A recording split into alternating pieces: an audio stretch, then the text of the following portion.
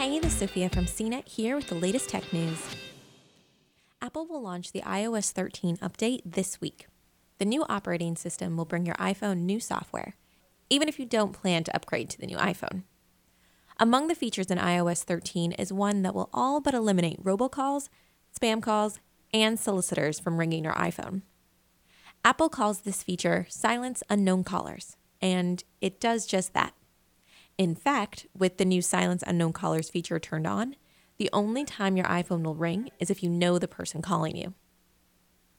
The feature is off by default, and for good reason. Not every call we get is spam. Whether it's a call from work, your kid's school, or a plumber, we don't always know the number that's calling us. But with the feature enabled, the only time an incoming call will make your iPhone ring is if the phone number is found in your contacts, recent outgoing calls, or is a Siri suggestion, which is sourced from your email or message apps. Any other calls will go directly to voicemail, where the caller can then leave a message. So, to turn on the Silence Unknown Caller feature, first, open the Settings app on your iPhone.